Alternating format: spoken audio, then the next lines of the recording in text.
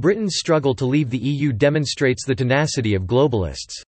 Written by Steve Bias. Wednesday, September 25, 2019. With the Supreme Court of the United Kingdom ruling that Prime Minister Boris Johnson's decision to prorogue, or shut down, Parliament is unlawful, certain things are quite clear.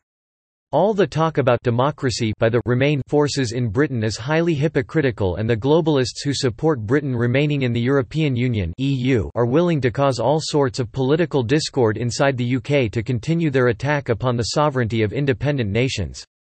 70% of the laws governing the British people are now dictated by the bureaucrats of the European Union, not by their own parliament.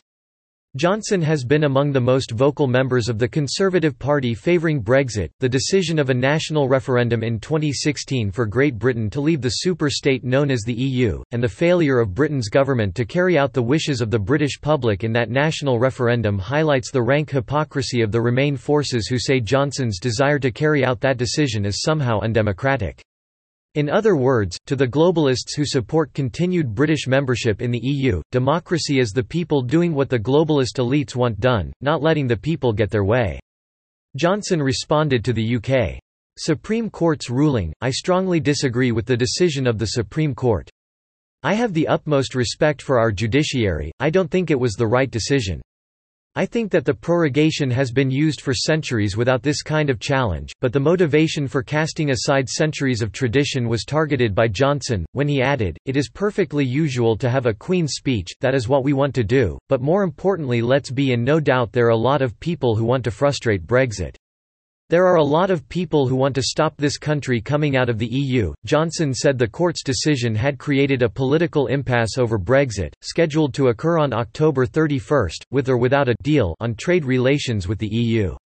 We have a parliament that is unable to be prorogued, doesn't want to have an election, and I think it is time we took things forward." Predictably, pro-Remainers in and out of parliament took the opportunity to demand Johnson quit as Prime Minister.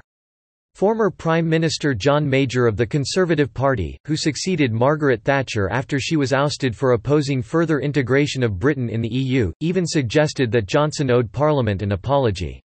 Johnson, on the other hand, has called for new elections instead. Labour Party leader Jeremy Corbyn, an ardent supporter of remaining in the EU, wants Johnson to quit first, then call an election. To which Johnson retorted, "Jeremy Corbyn is talking out the back of his neck and he should have an election." President Donald Trump strongly supported Johnson in his desire to get Britain out of the EU on October 31, one way or the other. The Supreme Court decision has created a situation which allows the Remain forces to explore various maneuvers to keep the British in the EU, which was the whole point of the opposition to shutting down Parliament. There is really nothing for the House of Commons to do over the next month, but desperate Remain forces are doing everything they can to frustrate the will of the British public that voted in 2016 to leave the EU. Not surprisingly, EU supporters such as Guy Verhofstadt of Belgium, who has called Brexit a tragedy for Europe, called the UK Supreme Court one big relief in the Brexit saga, but Johnson is not without his supporters within the Conservative Party. Tory Vice-Chairman Andrew Bowie said today, "Conservative Party conference is going ahead.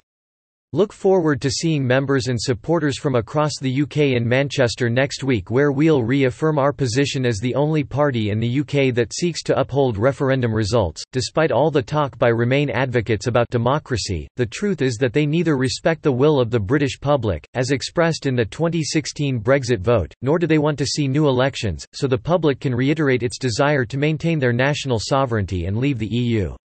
Corbyn, a socialist, and other anti-Brexit political leaders voted against an election earlier in September.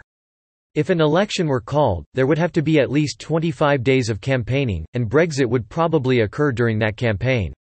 Remain globalists would rather just use the time to frustrate the will of the British public.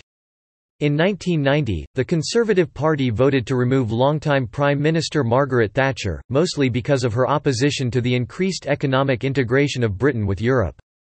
"We have not successfully rolled back the frontiers of the state in Britain, only to see them reimposed at a European level, with a European super-state exercising a new dominance from Brussels," Thatcher said at the time, valiantly trying to avoid the destruction of Britain's sovereignty. This European super-state was sold as free trade, but it was really government-managed trade. What has happened in Britain, with the difficulties of the UK extricating itself from that increasingly authoritarian super-state, should serve as a warning to Americans, enamored with free trade agreements, like Trump's USMCA.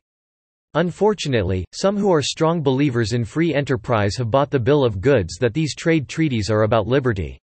They are not. Rather, they are more about regulation of the market. And many of the decisions reached by the bureaucrats in Brussels have little to do with trade, but are impositions of social policy. Americans who decry the interference from DC over social issues in the states and local communities will have to get used to similar decrees issued by international bureaucrats, if we enact managed trade deals of our own. As Thatcher feared, these trade agreements are gutting national sovereignty, and it is true not only in Britain, but in our own USA. Subscribe to The New American and listen to more by clicking podcast on the top right corner of our homepage. Also, please consider donating to help us push out more content for you, our listeners.